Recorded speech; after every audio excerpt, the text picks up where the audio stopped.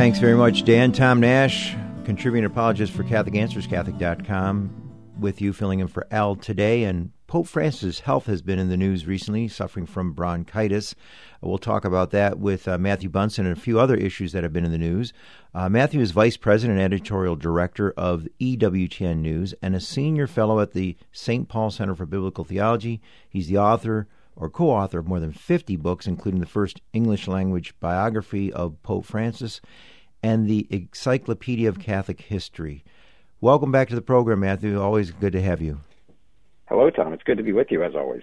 Yes, feast day of St. Andrew, and the Pope reached out to the Ecumenical Patriarch, yes, Bartholomew I of Constantinople, and tell us about that. It's just good to see that as Pope St. John Paul II talked about, the two lungs of the Church, East and West. Of course, we have our various Eastern Rite Catholics, but just trying to, while the Church, the unity you can't lose, we can talk about increasing members in full communion, and that's what this whole goal of ecumenism is about. Well, that's right. And Pope Francis has a particularly close relationship with the Patriarch of Constantinople, the Ecumenical Patriarch Bartholomew. He's known him now for quite a number of years. The two have spent quite a bit of time together. Pope Francis coined that phrase of an ecumenism of blood.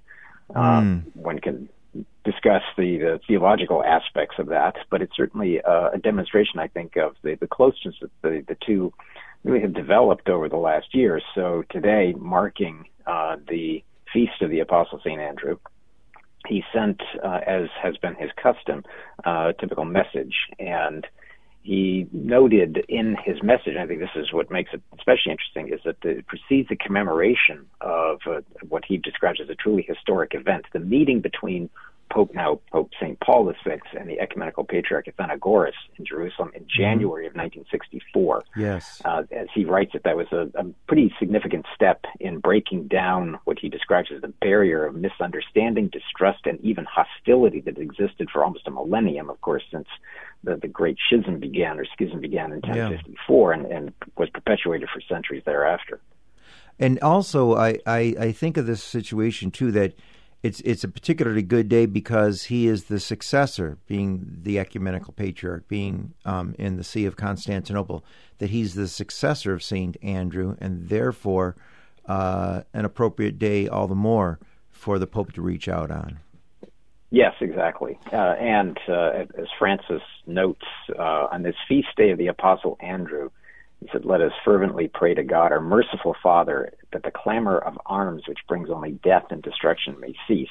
The Ecumenical Patriarch has been dealing with the crisis that has developed within the Orthodoxy, the problems created by the Russian invasion of Ukraine, yes, the crisis that is developed really among the Orthodox churches, and the Ecumenical Patriarch, of course, overshadowed in some way, certainly numerically, by the Patriarchate of Moscow and its Patriarch Kirill.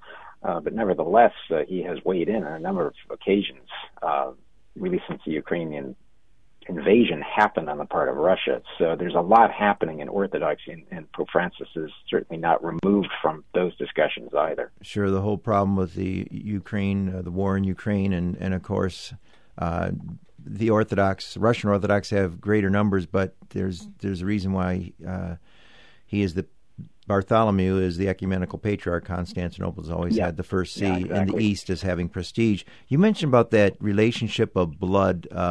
We talk about that in terms of martyrdom, and how would you elaborate on that? Well, I think one of the things that Pope Francis has tried to stress is that there is this unifying aspect of the suffering. It's an ecumenism based on those who have suffered persecution, those who are considered really martyrs. And Pope Francis himself has used that phrase, in particular, I think, all the way back to 2015.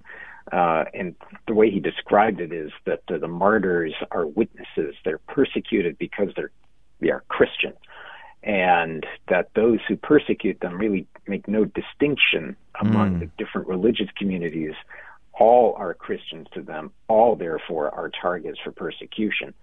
And as Francis notes, they are Christians, and they are persecuted for that reason. And he said, therefore, these brothers and sisters, there is this ecumenism of blood, something that transcends the differences that still exist among the churches. But increasingly, this martyrdom, this persecution of Christianity, which is now the most persecuted religion in the whole of the world, is something that brings all Christians together of every denomination who are facing these levels of persecution and hatred. Yes, and it just reminds us, too, that, Andrew, his feast day, and Peter, who the Pope is successor to, two of the original 12 apostles, it reminds us of our oneness in Christ, that we're all called to come into the one true Catholic Church. And yet we need a reminder that these men were two martyrs, and so we need to focus on Christ and in the process of full ecumenical reunion. But shifting away to a different topic, can you give us an update on where things are with Cardinal Burke and Pope Francis, and whether his, the whole taking away of his apartment and salary, and some people, there were some reports, although some are denying that the Pope even called him an enemy. Could you elaborate on that? Well, there's quite a bit of reporting, as you can imagine, on social media. This created an absolute firestorm. And as you noted, some of the initial reporting, not by us on the EWTN news side, but some of the initial reporting cited multiple sources that Pope Francis had described him as, he is my enemy and therefore I'm going to do this. That was rebutted in some of the latest reporting. What we do know is that multiple sources are continuing to report that Pope Francis does plan to proceed with withdrawing or stripping Cardinal Burke of his residence in Rome, and then the stipend that also goes along with that. The stated reason, is that he has used those resources as a way of working against the unity of the Church. What has to be noted, two things. The first is that the Vatican itself has yet to make any sort of an official announcement. Now, according to one source, and that is the papal biographer Austin Ivory, that the Pope apparently did not intend to make any sort of a formal papal announcement about it, but it was leaked anyway, so that's one of the reasons why it has unfolded the way it has.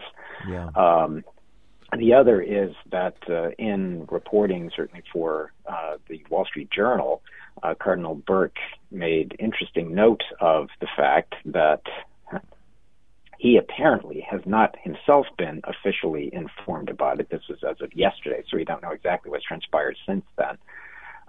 But certainly the person who is apparently going to be losing his apartment in Rome should have been the one to be informed and not to hear about it through media. Again, that's one of the problems that you always have in terms of leaks like this. Sure. But it certainly is much discussed now around the Church, and especially in Rome. One other interesting sidebar to that is that apparently Cardinal Burke told, I believe it was the Wall Street Journal, that he would intend to stay in Rome because of the long-standing connection that cardinals have there. Just by way of additional context, he served in Rome for a number of years as an official of the Roman Curia, and then especially as the prefect for the Apostolic Signatura, which is, as you know, Tom, the highest court in the Church. And then subsequently, when he was removed from that in 2014 by Pope Francis and named the cardinal patron of the Knights of Malta, he continued to remain. And his apartment is very, very close. It's right off of the Via della Conciliazione. So it's within just a few steps of what is Vatican territory or Vatican City itself. Yeah, and I think of Cardinal Burke and people talking about the Pope's enemy, and he's always impressed me. I've been blessed to meet him over the years as a man who is measured. He's not a firebrand, and when he brings up issues, whether it's in dubia regarding that we can't bless so-called same-sex unions, or that we need to remind people who are in adulterous unions that they shouldn't be receiving communion unless they're living as brother and sister, those are all things to foster unity. And he's not a name caller, and I suppose some people might try to do a GoFundMe page to get him some compensation. But he's the kind of guy to say, no, don't do that. I want to be in Rome, but this is not a circus. This is not a spectacle. I am in union with Peter, and I'm going to try to continue to do what I can and also learn from this experience, and hopefully can have some conversations with the Pope. Yeah, and Cardinal Burke has been a participant, as you note, of two sets of dubia, or questions, to Pope Francis. The first in 2016 relating to asking for clarification relating to Amoris Laetitia and communion for Catholics who are divorced and remarried.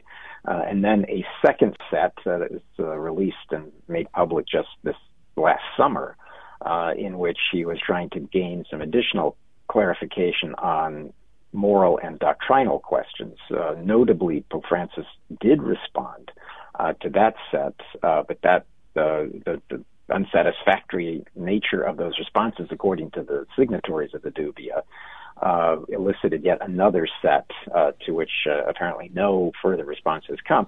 We can also note that Cardinal Burke has expressed real concerns about the Synod on synodality, and as well as Traditionis Custodes, Pope Francis's restrictions on the traditional Latin Mass.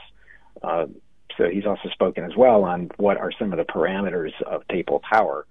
Now, all of that falls within what I think Cardinal Burke sees as understandable concern on the part of many, especially himself, who it is also worth noting again is considered one of the most expert figures in the Church in the area of canon law, which is why he was named prefect for the Apostolic Signatura, and also why even from the time of his departure as prefect there in 2014, he has remained a fixture at the Apostolic Signatura, and it is often said that his contributions have been absolutely essential to the good functioning of the Church's highest court. Well, we'll be praying for that situation there. I mean, the unity, we've seen that with regard to even Francis on the recent thing from the Vatican Secretary of State telling the Germans, hey, you can't have women priests, and we can't say, sodomy is a morally good thing. So we see the unity, and yet we see the contention. Matthew, how can people continue to stay in touch with you as we pray for Pope Francis and its health? Yeah, if you go to ewtnnews.com or ncregister.com. Thank you very much. And again, Pope Francis recovering from bronchitis. We didn't get to that one, but please pray for the Pope and his health.